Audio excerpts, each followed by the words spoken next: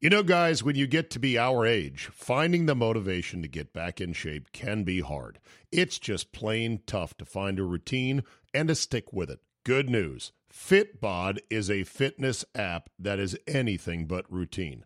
It tailors your workouts to fit your life, your goals, your gear, and even your schedule, so you can avoid burnout. And Fitbod helps keep up your momentum by mixing in different exercises, reps, supersets, and circuits. Best yet, Fitbod has over 1,000 demonstration videos, so you can learn the right way to do each exercise. It's time to ditch the boring routines and kickstart your fitness journey. Add Fitbod to your workout essentials. Join today to get your personalized workout plan. Get 25% off your subscription or try the app for free at fitbod.me/Zabe. That's fitbod.me/Zabe. Today on the Zabecast, is Michael Bennett a low-rent, wheelchair-shoving, entitled athlete scumbag, or does he really have a case this time that the man and the system is trying to hold a brother down? We report, you decide. Jordy Nelson feels the cold blade in Green Bay. Does the NFL finally have an antidote to their catch conundrum? And the full review of the legendary Shadow Creek.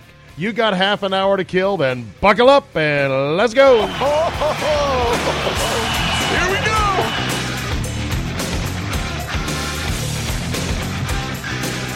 Tuesday, March 27. Thank you for downloading and thank you for listening.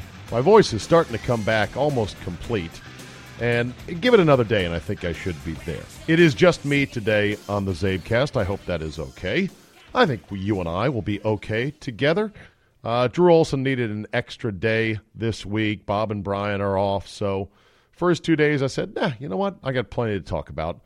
I'll handle it myself. And besides, if I can't do this half hour on my own, then what good am I? What good am I as a radio talent, right? If I can't hold down 30 minutes or thereabouts on my own. Let's start with the Michael Bennett story. The formal charge that Michael Bennett is facing is called injury to the elderly, which is a felony that carries up to 10 years in prison. He was booked yesterday and sentenced and released on $10,000 bond. And the first thing I noticed when Michael Bennett was in court yesterday in Houston was the good boy sweater.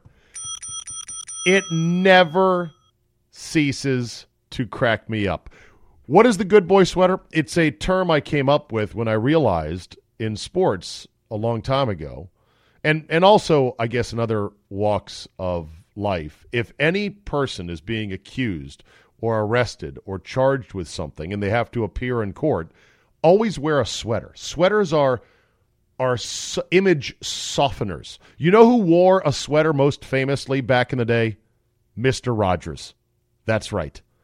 And so whenever guys would show up with like a reputation, like when the Redskins signed Albert Haynesworth came to the Redskins with a reputation as not only a hell of a defensive tackle, but also a guy who had stomped on Andre Gurad's head, a guy who had gotten into road rage incidents in Tennessee. So what did he wear to his introductory press conference with the Redskins? You can go look up the photos. A good boy sweater. And it's like, oh, it's just cuddly old Albert Haynesworth. Bag of shit. When Alex Rodriguez went on 60 Minutes to deny and to lie about his use of PEDs and steroids and everything else, what did he wear? Go ahead, you can look it up and watch the tape.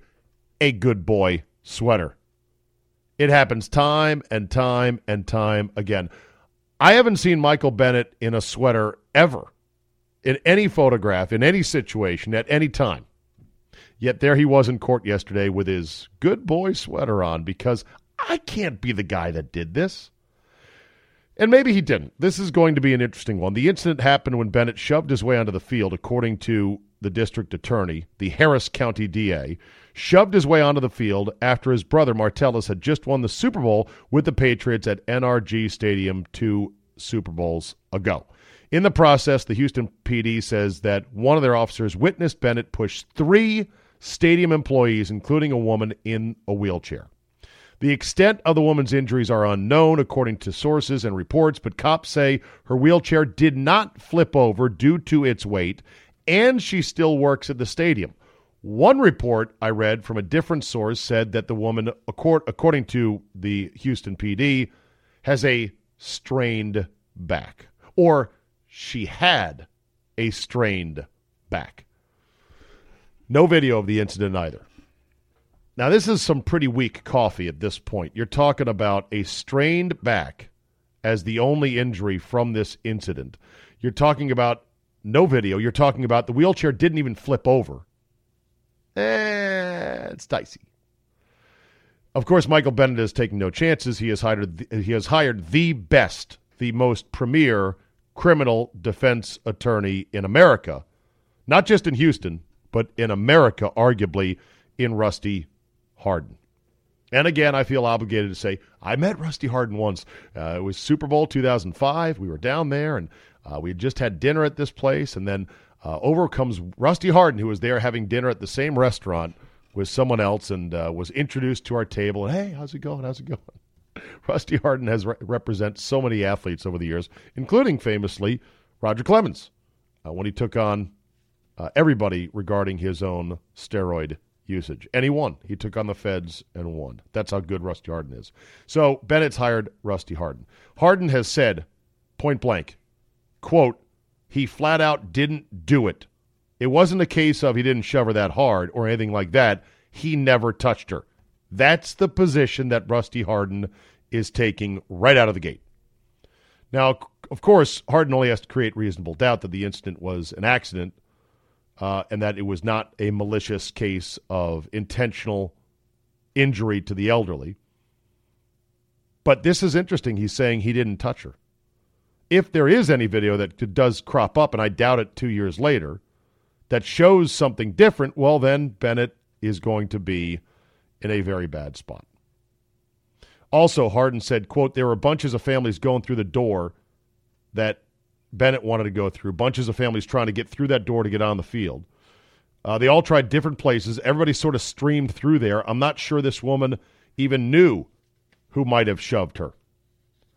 Hardin, though, was most taken aback by the vitriolic tone of the Houston PD chief, Art Acevedo's press conference last Friday, a presser in which he called Bennett, quote, morally corrupt, unquote, and pathetic. Said Hardin, I've never seen that before. We don't talk about capital murder defendants like that. Here's what's interesting.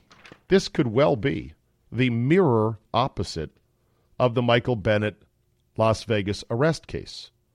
A case in which, you'll recall, one party made outrageous, inflated claims, inflammatory claims that in the end, when it was all said and done, were not backed up by anything resembling concrete evidence.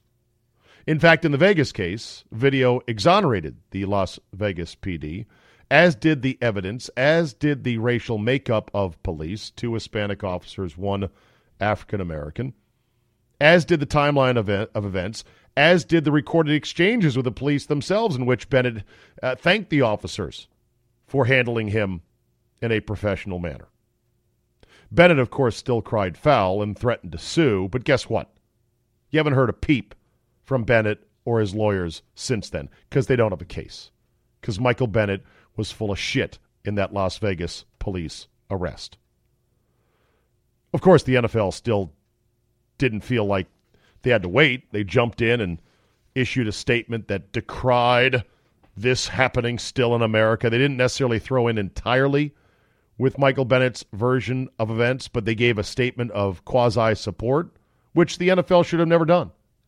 But the NFL is always going to do that because they just feel like they need to be on that side of things to not get some people mad at the NFL for not supporting a charge of a racially motivated arrest. Whatever. It's possible this is the exact opposite. It's possible that the Houston PD is doing the same thing that Michael Bennett did, in which they exaggerate wildly about a particular incident because they are sick and tired of what they think are asshole athletes like Michael Bennett ignoring the rules and just shoving past people to say, screw you, I don't care. We're going to go right past you.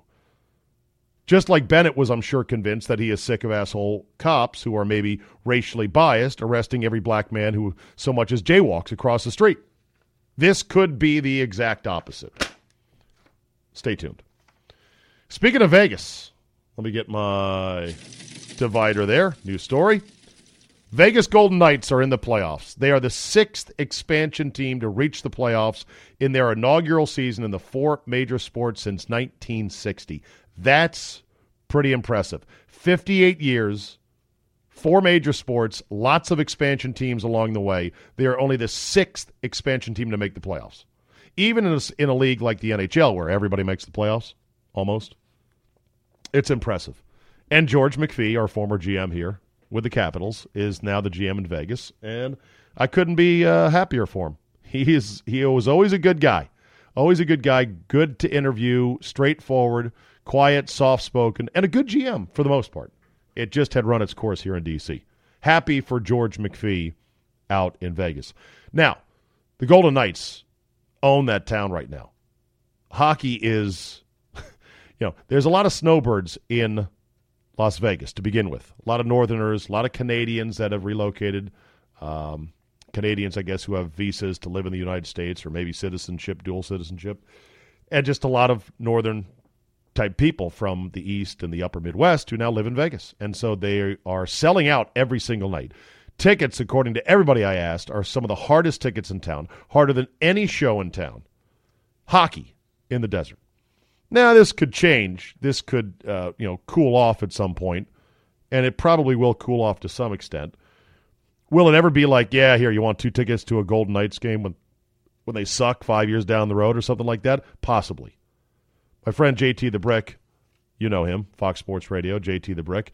He lives in Vegas, has lived in Vegas, and does a show there for the network. He's been there since, I want to say, 8 years now.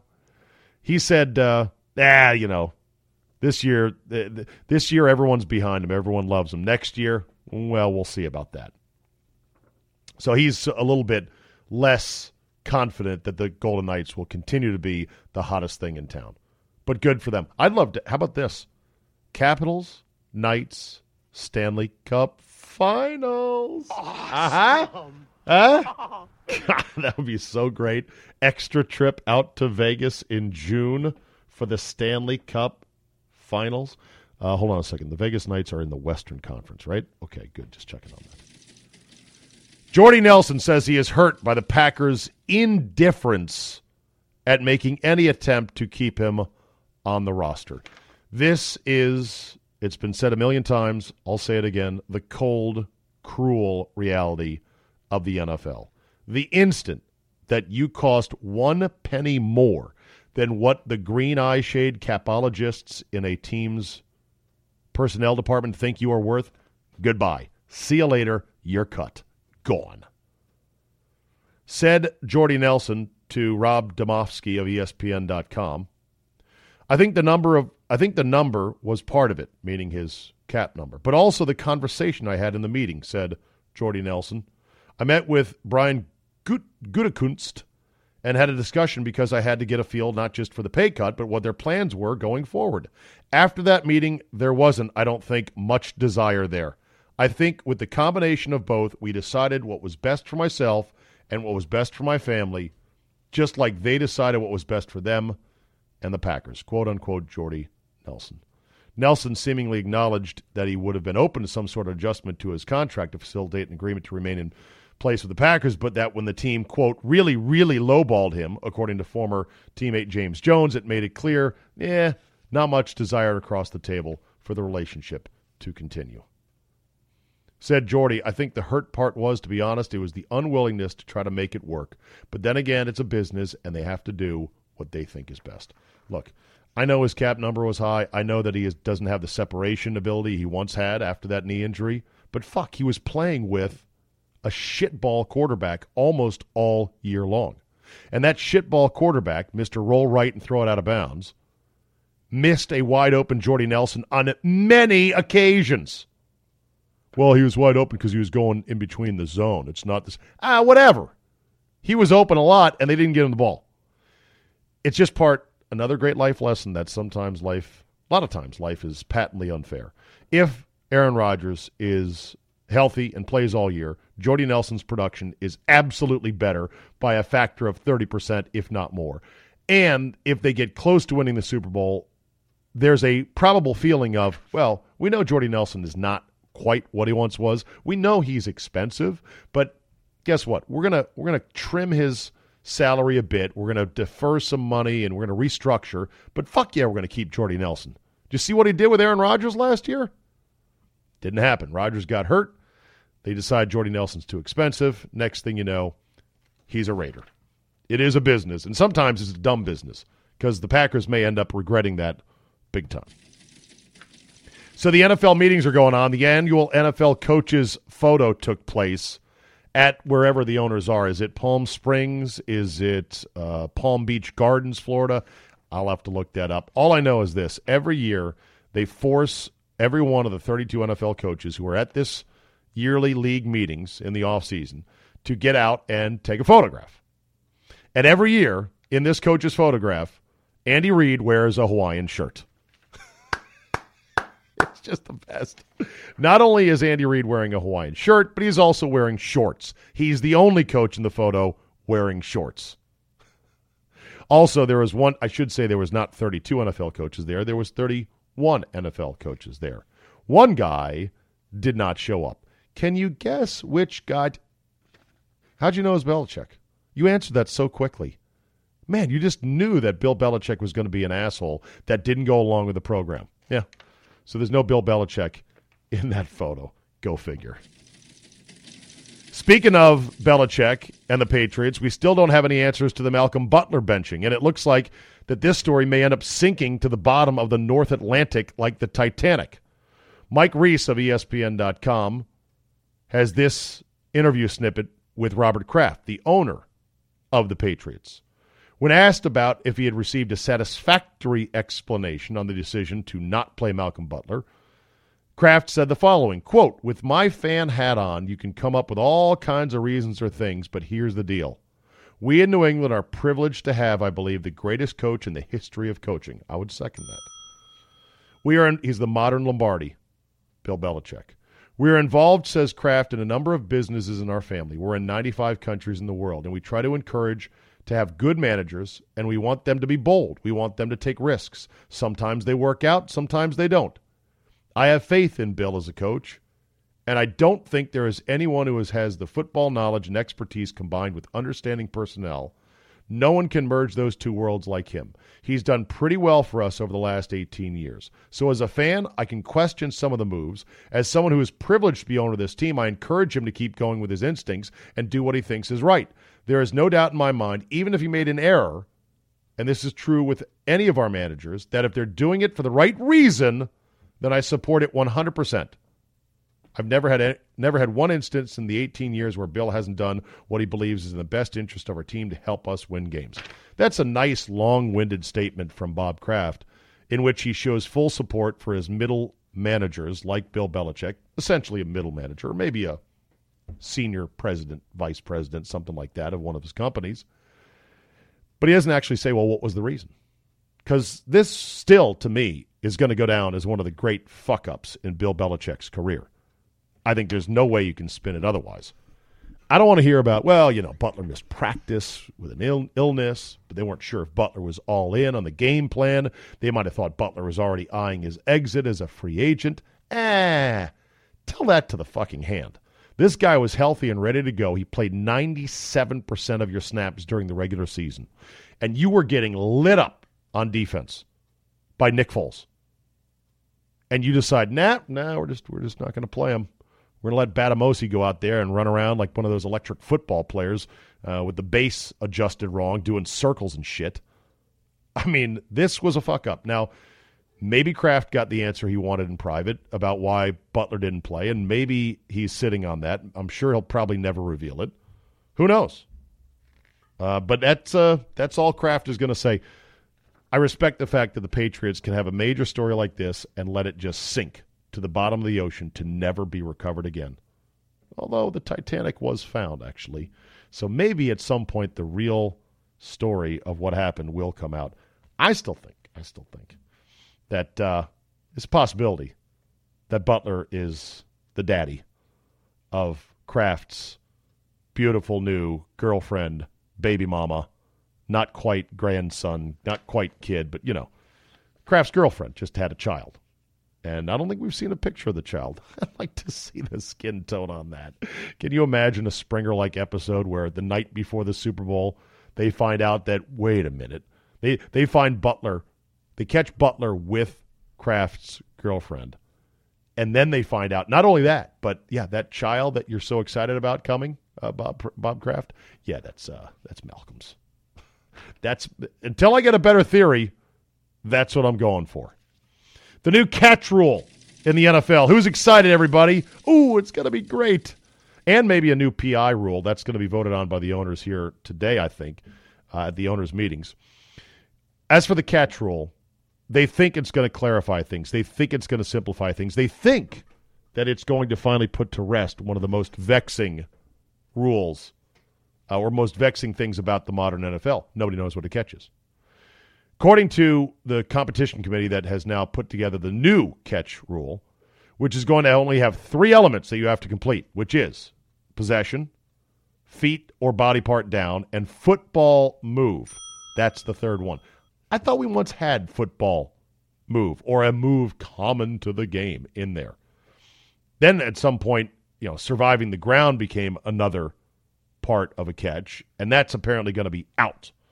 According to Peter King in the MMQB column this week, Alberto Riveron, the new director of officiating, the eye in the sky, old Al Rivy, explained some of the catches that would have been ruled a catch under this new interpretation of what's a catch. Most notably, the Jesse James catch in the Steelers-Patriots game in week number 15, I want to say 15, 16. That, I don't know, no big deal. Just shifted home field advantage in the playoffs. May have affected who ended up in the Super Bowl that year, but whatever, no big deal. Here's what Riveron said. The video starts. James catches the ball outside the 1-yard line. Control, Riveron said. Left knee on the ground, 2 feet from the goal line. A knee equals 2 feet, Riveron said. Football move. James reaches across the goal line and breaks the plane, and the ball moves perceptibly as both hands and arms hit the ground beyond the goal line. Now he reaches, Riveron said. Football move. It's over. Catch, touchdown. He made the football move. He broke the plane of the goal line. Play over.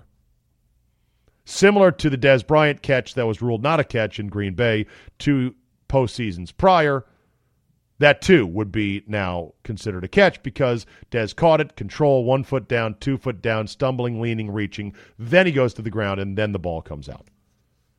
Peter King then asked a good question. Every now and then Peter King will stumble upon a good question. King says, one question, Al, can you define football move? Said Riveron, yes, we've got this in our proposal. Football moves include, ready? Players reaching out with possession, players pulling ball back in, players making a third step, player protecting himself. All those qualify as a football move. Yeah, but what about the moves that we don't know that are going to happen, that don't fit into that short list of, well, that's a move, that's a move, that's a move. What about moves like Mick Jagger? Huh? Anyone? Bueller? There's also going to be a decision on the PI rule. The Jets want 15 yards as the default pass interference, with the possibility, according to the Jets' proposal, to have a spot foul for what they consider, quote, egregious acts or fouls meant to negate what would otherwise be an easy catch. So in other words, it's 15 yards for PI, normal PI, and then if a guy is totally beat and the ball is going to come down gently into a receiver's arms and the defender tackles him blatantly a full 2 seconds before the ball comes, that's a spot foul. Okay, in theory, on paper, in the laboratory, that seems reasonable. But once we get into the season and we see all kinds of different PIs, you're going to go, oh, he definitely tackled him. Oh, he grabbed his arm there. Come on, that's a spot foul. It'll be just one more thing to argue about. According to reports, the owners are probably not going to go with either the 15-yard PI or the 15-yard PI with the egregious foul provision, and they're going to leave pass interference alone, which, by the way, I'd be fine with, but I would like to really kind of limit the amount of PI calls there are in the game because it's such a huge penalty. It's a 40-yard penalty sometimes, changes entire games, and they're very subjective. They're very hard to call because referees with their eyes are running downfield, their eyeballs jiggling around in their head. You know how hard it is to focus when you're running at full speed. And they can't see certain things, a jersey grab, an arm tug, a wrist hold, or a clamp. As much as I hate replay, and I want to get rid of it, I've always said if we're going to have replay, then you got to be able to use it on PI because it's ideal for PI. You slow down in vivid detail exactly who interfered with whom on a quick bang-bang play on a 40-yard decision because it's such a huge penalty. You should save the best technology for the most subjective of calls for the biggest plays, which could turn games one way or the other, and that's definitely pass interference. If that sounds contradictory to you, coming from me, Mr. Anti-Replay, well then, I can't help you, but that's just how I feel. Happy birthday to Howard Cosell. He would have been 100 years old yesterday. Of course, he died in 1995 at the age of 77 of a heart attack. Still, though, Howard 100. I know there's the XM channel, Howard 100, but think of Howard Cosell 100. Think of Howard Cosell still alive today and coherent at 100. And think of Howard Cosell today with a Twitter account at 100. Think of Howard Cosell today if he was a spry 100 commentating on things like the Conor McGregor-Floyd Mayweather fight. God, that would be awesome. Think of Howard Cosell talking about Roger Goodell and taking him on. Man, Howard Cosell, at this point, if he was still alive and had a Twitter account, he would be starting feuds left and right. Terry Bradshaw is a nice kid, but he's a real dope.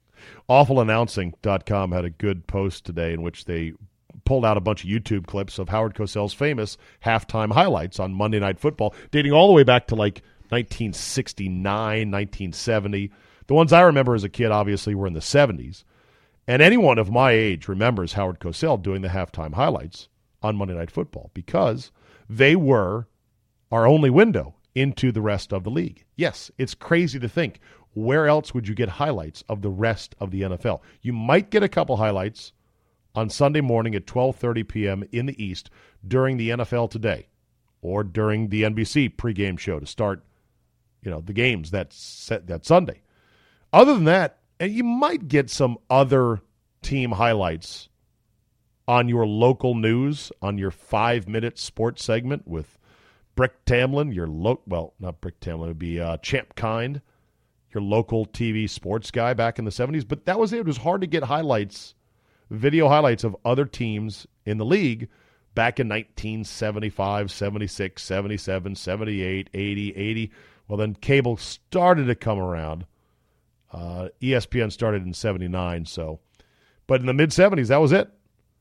And I remember, I don't have the bite with me, I'm sorry about this, but I did pull it from a documentary once. Howard Cosell, he voiced the halftime highlights. He did not edit the halftime highlights. He did not choose the halftime highlights. But because every team's fan base so wanted their team and their game to be on that package of highlights, and the highlight packages were meaty. I'm looking at the post from Awful Announcing. They were 8-minute-long highlight packages, which is unheard of in today's modern television world. But every fan base wanted their team on there. You'd have a big win. You'd kill the Cardinals or something, 34-7. You're like, why aren't we on there? Howard Cosell, what a dick. I hate him. And of course, Frank Gifford admitted in this documentary, and I've got the sound, but I just don't have it handy. Sorry. He said, yeah, they would tell fans, anyone who would ask, that Howard Cosell was the one who chose the highlights, just so fans would get more and more mad at Howard Cosell. And guess what? Howard Cosell did not give two shits. He loved, in a certain way, being the villain, wearing the black hat, being the hated guy, which was kind of cool. All right, I forgot to give you guys my review on Shadow Creek Golf Club out in Vegas, which I know you're going to say, oh, golf. Yes, golf. Damn you people, this is golf! If you don't like it, then you can just end the podcast now. and I'll see you tomorrow. If you do want to hear my review on Shadow Creek, I'll give it to you right now. It is the mysterious, reclusive, ultra-posh, ultra-expensive course in Las Vegas that, yes, you can actually buy your way onto. Unlike private clubs that host U.S. Opens in the Northeast, Shinnecock and Marion, and, Bethpage is public, Oakmont, Oak Hill, you name it. You can't get on those clubs. You can't just say, well, I'll pay you $1,000. I want to come play next Tuesday. You can buy your way on to Shadow Creek in Vegas. In fact, it once cost $1,000 to play Shadow Creek, which is fucking insane. Now it only costs $500, which I know you're going to say, that too is fucking insane. I agree.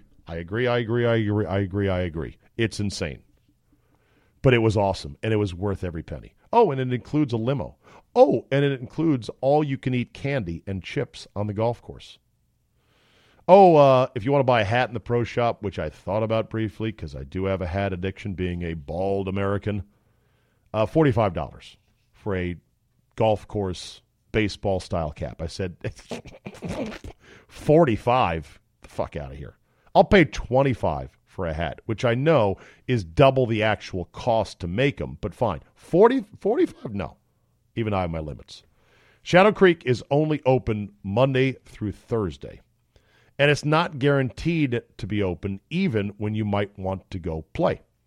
They might have a VIP in town. They might have some maintenance going on. They might have some group that has bought out the entire course. Who knows? They have a very limited number of tee times as well. They don't jam the tee sheet full. They used to be, according to Wikipedia, they used to have only one tee time per hour to ensure that every group didn't have to dare look at another group waiting to, hole out in front of them, or another group bearing down on their ass, tapping their watches going, hurry up, hurry up, hurry up.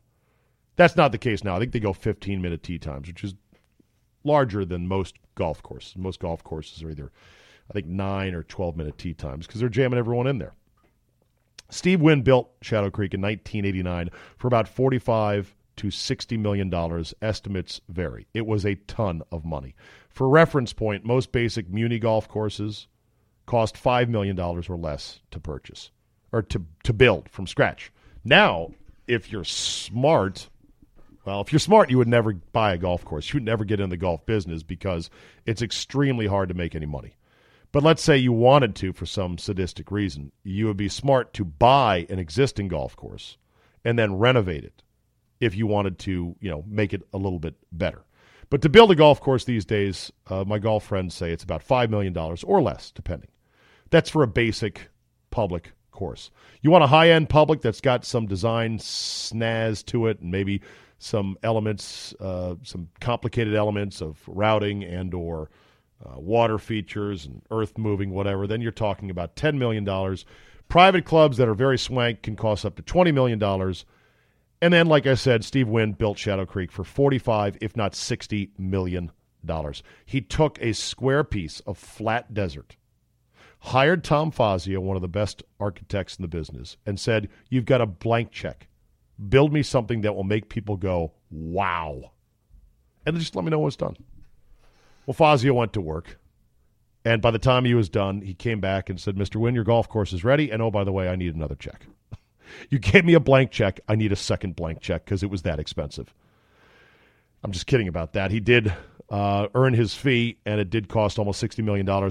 We're talking thousands of mature pine trees, like 21,000 trees and shrubs of all varieties, mostly evergreens, junipers, some deciduous trees, all over the place.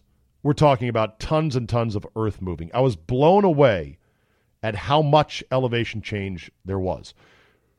They started by taking bulldozers and just digging out the big square that is the golf course and pushing the desert dirt and rock and sand to the perimeter of the property to create a huge berm so that you really couldn't see anything in if you were driving around outside the golf course, which it's about 15 minutes northwest of downtown Las Vegas. And when it was built, there was nothing around. Now there's actually a bunch of neighborhoods around there, even though anyone who lives in that neighborhood, they're not going to be able to play Shadow Creek unless they pay the $500.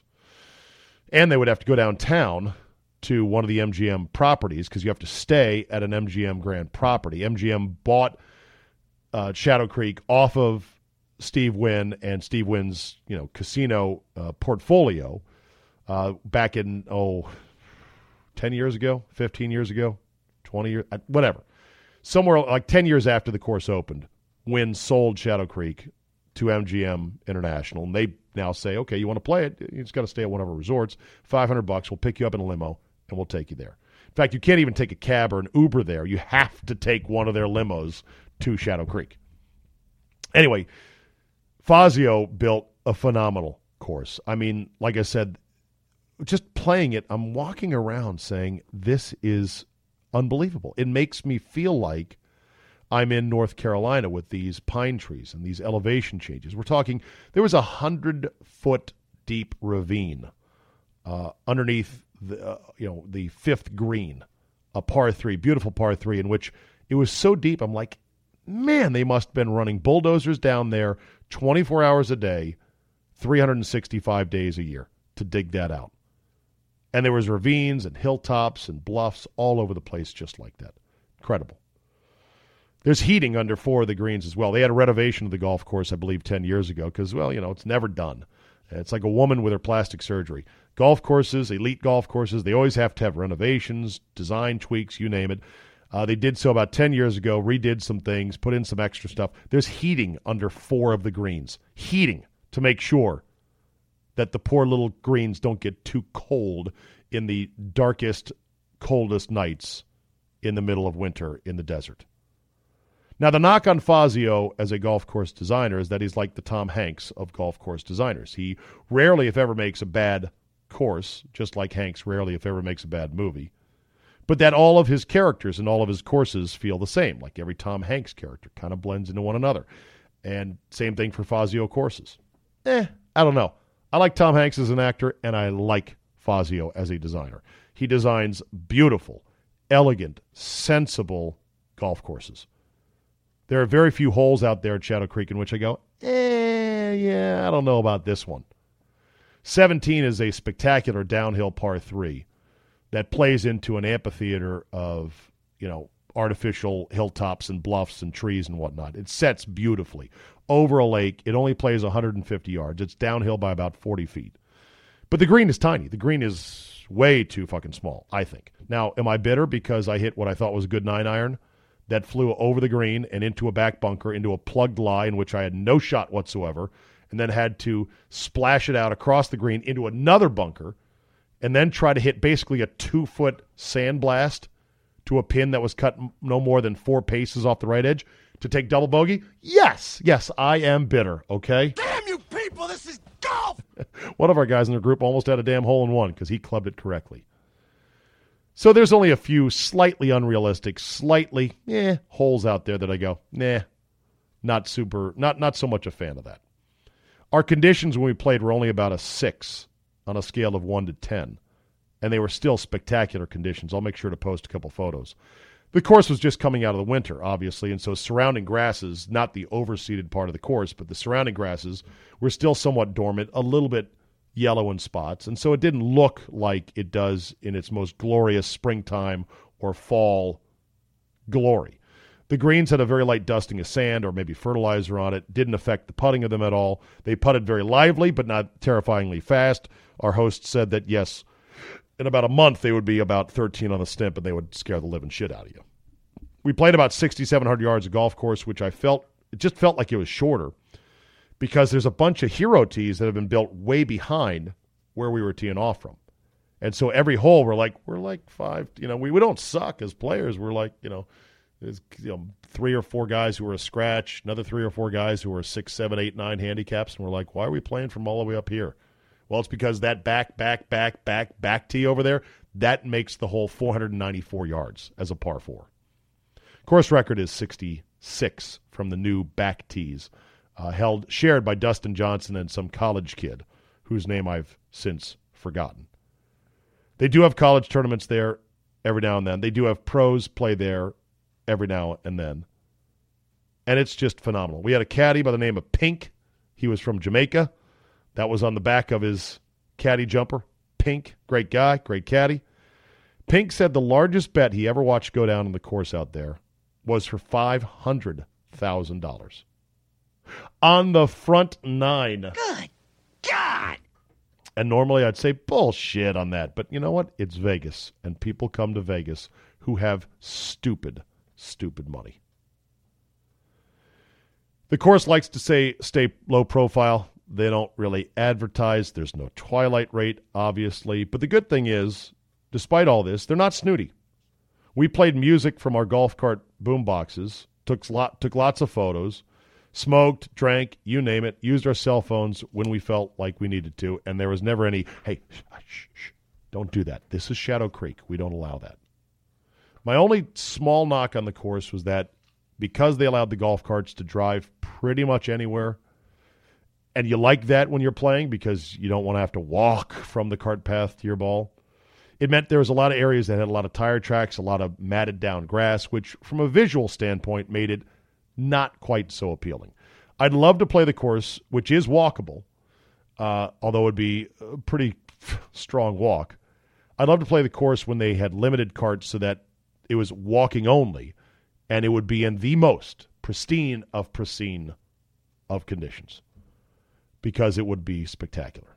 But unbelievable. I mean, the combination of the Georgia-like pines, massive, huge, fully grown, 30, 40, 50, 60 feet tall, the desert weather, the mountain backdrops as well. When you and then the lakes and the streams, you mix it all together. Yes. Shadow Creek is a must-play, period, if you love golf. Save your money. Put $10 in a kitty once a week. At the end of the year, you'll have enough money to play Shadow Creek and play it, because guess what? You never know when it'll be gone, or you never know when the deal will be changed. Some Chinese billionaire could buy it and close it forever, and then you're done.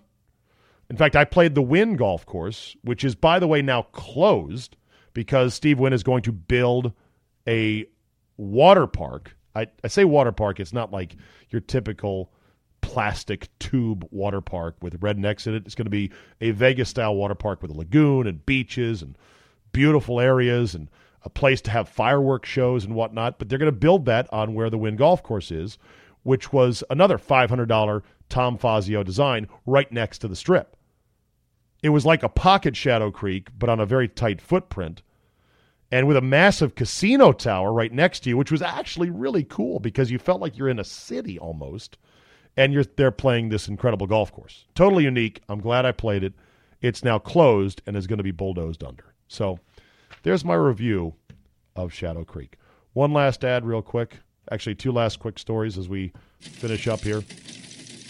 YouTube will sponsor the NBA Finals. Yes, YouTube TV was the presenting sponsor of the World Series last fall. They will now be the first ever presenting sponsor of the NBA Finals. Yes, we have major corporations sponsoring this event. With forces you can't understand. We have major corporations sponsoring this event. And maybe not major corporations, but they at least have major websites. You've heard of YouTube, right? It's not just for silly cat videos anymore. I don't pay for YouTube TV, although maybe at some point I will. I know this. I watch a lot of YouTube these days. I just noodle around. I will watch people's uploaded clips of The Sopranos, uploaded clips of Breaking Bad, uploaded clips of other favorite shows that I've already watched. I'll just hop around and catch those. A lot of good original content being produced out there from all kinds of people. I know kids love the YouTube now. My daughter, God, she'll never get off fucking YouTube. It's the bane of my existence. All right, we will end with this. A man named Mad Mike Hughes is his name, has successfully launched himself into a self-made rocket 1,875 feet above the desert to try to prove his theory that the world is flat. According to the story I saw, he was slightly injured on a rough landing after the parachute in his homemade rocket deployed and plummeted back to Earth. They didn't say how serious the injuries were, but he is going to live.